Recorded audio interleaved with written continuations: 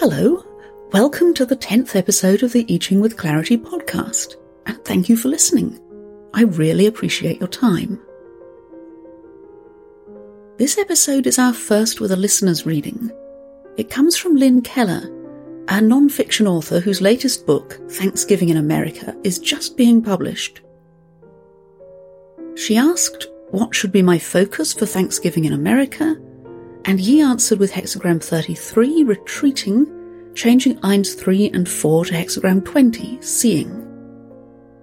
It's a lovely, reassuring reading, one where primary and relating hexagrams really blend together to create a whole. Before I play you the recording of our conversation, I do just want to apologise for the quality of the audio. Recording a conversation for the podcast is new to me, so I'm on a bit of a learning curve, and in future episodes the quality should improve. So here you have it, Lynn Keller and I discussing her reading. Right, let's go to your reading then. You asked what should be my focus for Thanksgiving in America, which is your book, which you've written, and so it's all ready to be published, basically. My son is editing it, actually, brilliantly. Actually, it's probably one of our best together things since he was a child. Oh, and how lovely. So it's somehow he's suddenly accepting that I have a different point of view of things, and he's engaged. And he's a wordsmith, so he writes songs. So every word has to matter. Yeah. Oh, that is lovely. So I suppose when you ask about your focus, you're thinking about successful publication and getting some readers like most authors do, yeah? Yes. I want to have this work, and I don't want me to have a block. So I just thought this is my opportunity, because you'd be able to comprehend if there's something that is, I'm holding things back. I don't think so, but I'd like to know if I am. No, I don't think so either. Though it's an odd sort of answer, because you're asking about getting it out there. You're thinking about marketing. You might expect to get an answer saying, promote this hyperactively, and instead you have hexagram 33, retreat, changing at 3 and 4 to 20, seeing. So the right focus is to retreat and see. The first thing I like to do with a reading is see how the two hexagrams fit together. I think these two, retreating and seeing, fit together really naturally and coherently. When you withdraw, when you disengage, then you can see. You can get a full picture of what's really there, because you're not kind of in the thick of things, doing all the stuff and trying to make it all happen. Yeah, it's maybe a bit surprising when you're thinking of how do I market this, but it's an oracle. It surprises us. It's what it does. Yeah. So what I like to do is go through 33, retreating, and then have a look at 20, seeing, sitting in the background. And then once we've got those two sort of pillars in place, have a look at the moving lines. Yes. I mean, the moving lines are the most important bit, but I like to leave them to the end so we know where they're sitting in between everything else. Great. Okay. So, 33. It's called retreating. Its name means withdrawing and escaping and hiding. And the old Chinese character for dun, retreat, shows a foot on a road and a piglet. And I think it was Lisa Heber who first suggested it meant running away so as not to be eaten. Which, yes, yes, save your bacon. It's not letting the project swallow you up, I think, which things like this can easily do. You're keeping your identity independently from it. Oh, that makes sense to me, in that I have to be detached from them, whoever these people are. Yes, what I get from what you're saying. So I can't overreact to what these people are doing. Which people? Sorry? The marketing people. Oh, yeah, definitely. Yes. And if you look at the shape of the hexagram, there are the two yin lines at the bottom and then four yang stacked on top of that. And it kind of reminds me of a snail or a turtle withdrawing its head back up into its shell. The energy all sort of pulling back up into that block of yang lines. It's definitely a retreat upward, which makes it not just away from, not just, I'm not going to get into the thick of things and the sort of battle through the woods of marketing, but also I'm going towards something else. It's kind of the hermit's hexagram. I'm not saying you have to be a hermit, but how the hermit retreats up the mountain towards heaven, and away from all the day-to-day stuff. That's interesting. It's very odd for me. I just have to add my reaction. Many years ago, I ran over a turtle in the street, and my daughter, who was quite small at the time, was quite upset about this. So we saved the turtle, and I put Band-Aids on the back. And then for some reason, I decided that we had to let it out into the woods at the end of it, for winter, and it would hibernate or something. In any case, in the spring, the turtle came back with the Band-Aids on. Oh. So it was okay. I thought this was going to be a tragic story with a splattered turtle. Oh, it was horrible till it turned out to be a miracle. But anyway, so oddly enough, your description fits. So yes, you have a sort of you have a turtle of your own to draw on there. Yeah. The oracle says, retreat creates success and constancy yields a small harvest. It says things create success because they're a good way of participating in the world, which again is kind of interesting for retreat. Yeah, and we think of retreat as not participating, but as I say, it's going towards something as well as away. And it even says it yields a harvest, albeit a small one. It brings you rewards. I think the point of the small harvest is just that it's not a time for giant ones. I mean, you probably weren't thinking that this book was going to be your moment to turn into J.K. Rowling or something, and I hope... Well, it is, oddly enough, an oddly new view of Thanksgiving, which is very odd to write something that's totally different than what other people write about Thanksgiving, given that's been a conversation for 400 years. Yes, having something new to say about that. Yeah, it's very impressive. Let's see. Oh, the trigrams. Inside we have mountain, on the outside we have heaven. And the two of those together make a picture. The mountain with the... Yes. You can imagine the summit kind of receding from view as you gaze up at it, and it seems to sort of merge into the clouds. And it draws the eye upwards. It invites you to at least imagine your way up there. The image says, below heaven is the mountain retreat. A noble one keeps small people at a distance, not with hatred, but through respect. It sounds as though you looked at this and thought about marketing people at once. Yes. Yeah. Well, that's your response, and I should think you're right. Yes. I've never interacted with people in that kind of getting a book out. Mm. You've obviously been able to master that. I'm unproven. Yeah, it's a different world, isn't it? And a different kind of work. And with these trigrams, there's this inner rock solid sense of who you are, solid as a mountain.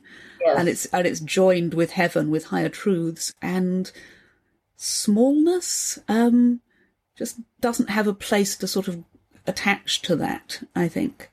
You ought to try to define smallness. I think we know that we know it when we meet it, and it can be in yourself as well. Little voices that say, "Shouldn't you be doing something about this? Isn't there a list of things you should be doing? How about this is going to work? This is going to work if you don't. It's not going to, And I think there are definitely inner small people. Yes, certainly have them, and you can. Yes, I had a wise friend who used to respond to hers with "Thank you for your contribution," which is very much keeping it at a distance, not with hatred, but through respect. Yeah. Yeah. Oh, yes. Yeah. So yes, that's 33.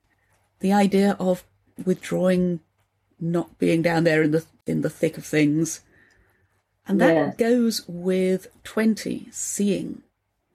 Yes. The name of this one is lovely. You get another animal here. There's a heron. Oh, really?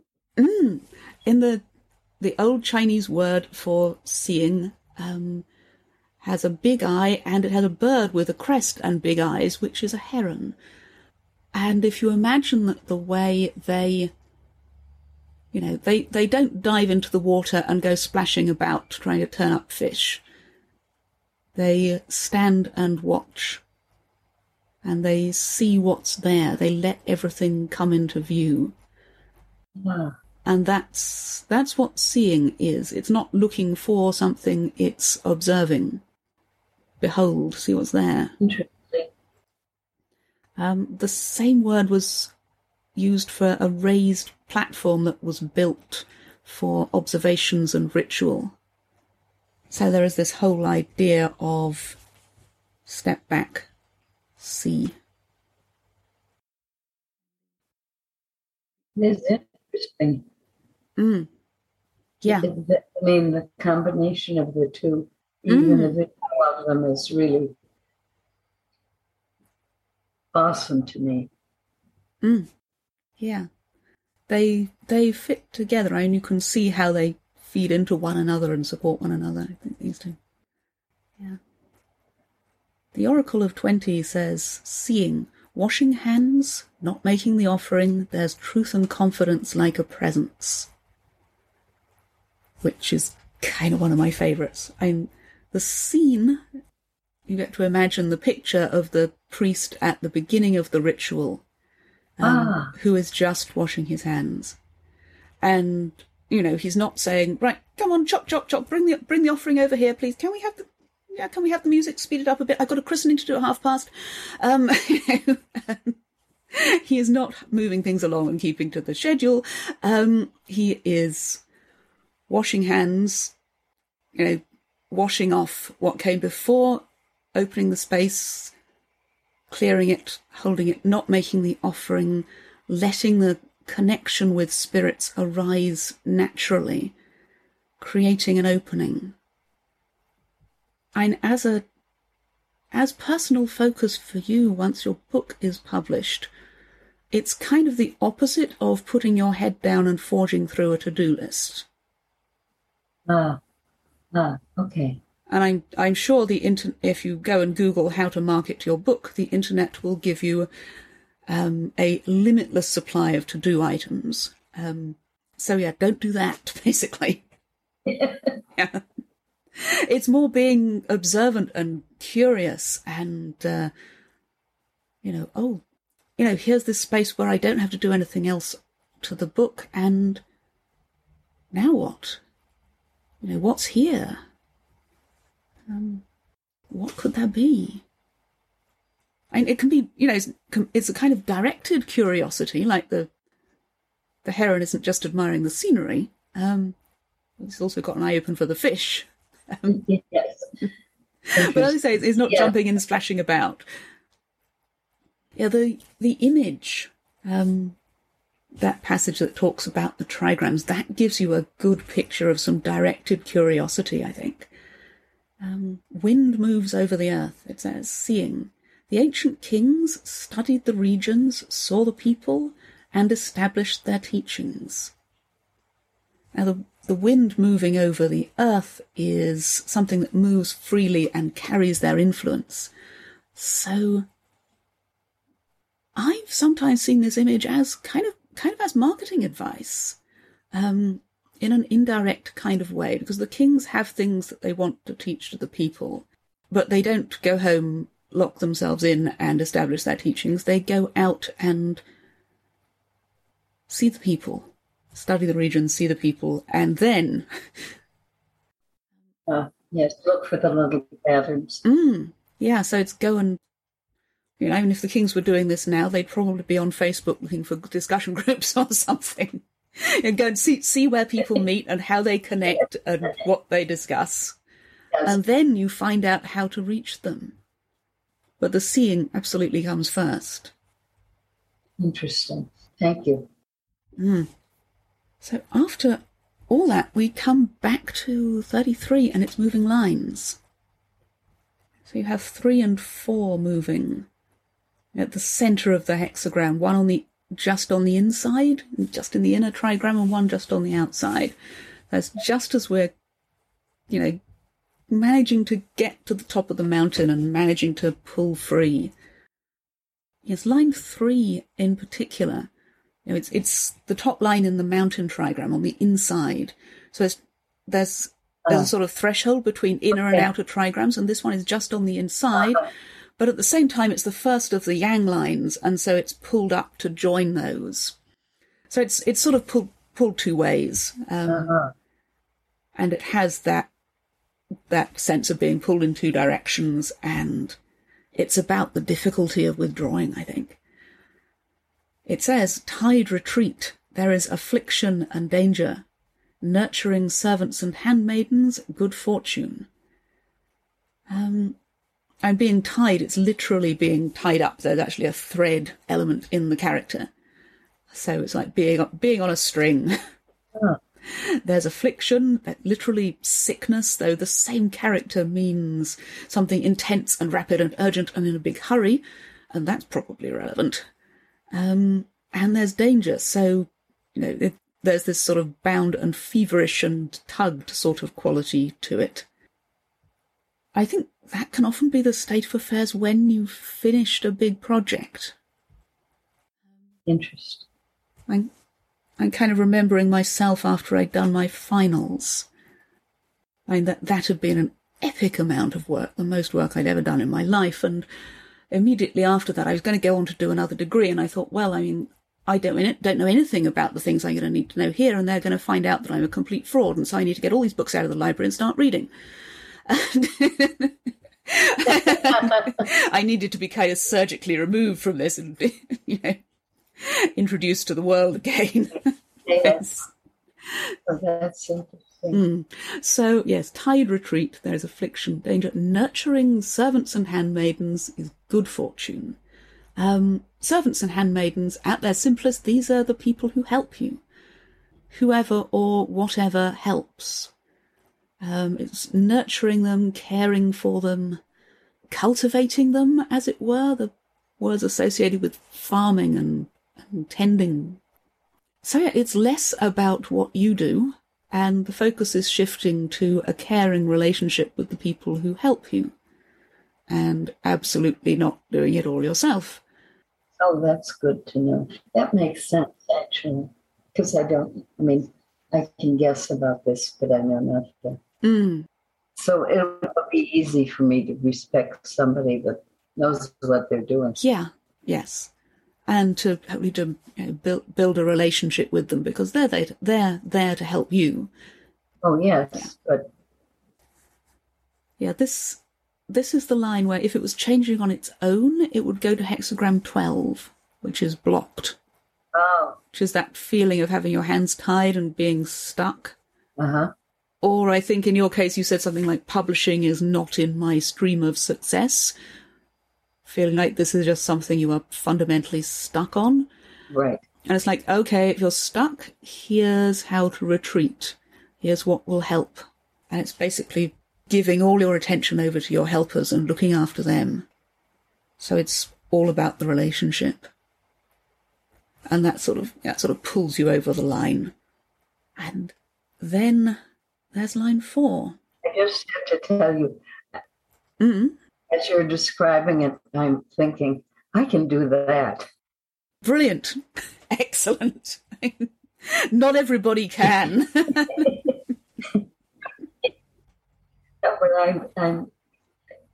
the funny thing is I can do that. And so that's really good news for me. That's lovely. Yes. What you've just described. You know, it's not like I'm going to do something I'm not. Super. Yeah. Not everybody is good at that kind of thing, I have to say. No. Yeah. And the other one, your fourth line, just, now we're across the threshold up into the outer trigram. Right. Loving retreat. Noble one, good fortune. Small people, blocked. So this is very much the retreating towards rather than away from. And yeah, it's loving and allowing and not forcing. Actually, that character, it can just mean good. But I want, if I can, when it gets to load, just to show you the character. I'm going to share my screen for a minute. I can put this into the show notes afterwards. Let me just interrupt myself here to say that I have put this character into the show notes, along with the names of the 2 hexagrams, and you can find them all at onlineclarity.co.uk/10. That's the number 10, 10. And now back to the reading. That is the character for good, and it shows a woman and a child. Ah, okay. So that's the kind of goodness that you're to imagine here. Okay. It's just a lovely character. And if this line were changed on its own, it would point you to hexagram 53, which is gradual development. So this is a progress that grows like the tree on the mountain, or that reaches its destination one wing beat at a time, like flying geese. It has a sense of something that goes along it arrives in due course, it goes in its own time, it is not in a hurry. And for the noble one, for the person with the imaginative overview of things, this is good fortune. Yeah, in individual relationships, often this is letting things be, letting people find their own way. And I think more generally it's self-trust and trusting the flow of things. And saying, yes, I'm caring for this, and you can care for something by stepping back from it. Oh, interesting. So that ties everything in. Yeah, and for small people, it feels like a block. The small people in this case are the ones with a bit less imagination and a bit less sense of autonomy. And I imagine them at this point saying, but look, nothing's happening. I'm not making things move. I must get on. There's got to be a list of, let's go and Google how to market a book and do all the things. I've got to push this river up the hill. And the river will flow by itself. They say, yeah, you can. I could see this becoming a book that the concepts grow slowly. Yeah. There are a number of things that are just unusual. But one of them is the difference between the Pilgrims and the Puritans. Huh. They're not at all the same. They're quite different. Did not know that. And nobody approaches that. Oh, and the word pilgrim didn't get used till the end of the 19th century. They call themselves first comers. I didn't know that either. Well, I'll send you a copy. Oh, lovely. You've helped. Lovely, thank you. Yeah, and I suppose this is the moment of publication, it goes out into the world and people respond to it. And it's kind of, it's the beginning for the book. Yeah. Right. It is also the beginning for me. But a different one. Yeah, it's a different one, but it's important. Yeah. So what sort of jumps out at you from the reading? What sticks out? Oh, I think you've targeted exactly what I need to focus on. It all makes sense. I mean, it really makes sense to me, every part of this, which is more than a to-do list. Because what I wanted to know was what I should be focusing on about me, not about the book. Ah, yes. And for you, it's time to take a step back, see the big picture. So all of this is really useful. Good. Because you can always get a list of to-do list, yes. like up and down. But this is this matters for what I need to do about me as I start this. And yeah, it's more a to be than a to do, isn't it? Yeah. Yes. Yeah. Exactly. So, and this is what this reading was exactly that. You know. So I feel like I have the focus that I was looking for at the beginning, which is lovely. Perfect. I am very glad. Thank you. So I'm extremely thankful. Lovely. I'm really glad it's landed well for you.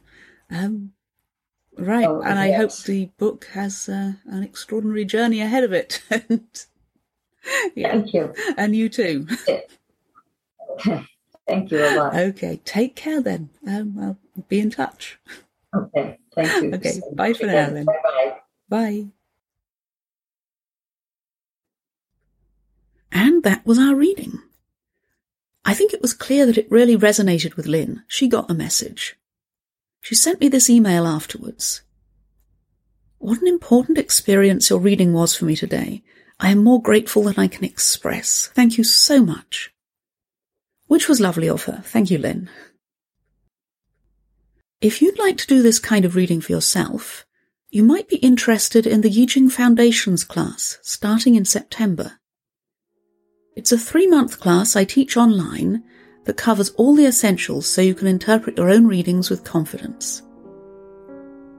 You can look through the details and sign up for more information at onlineclarity.co.uk/class.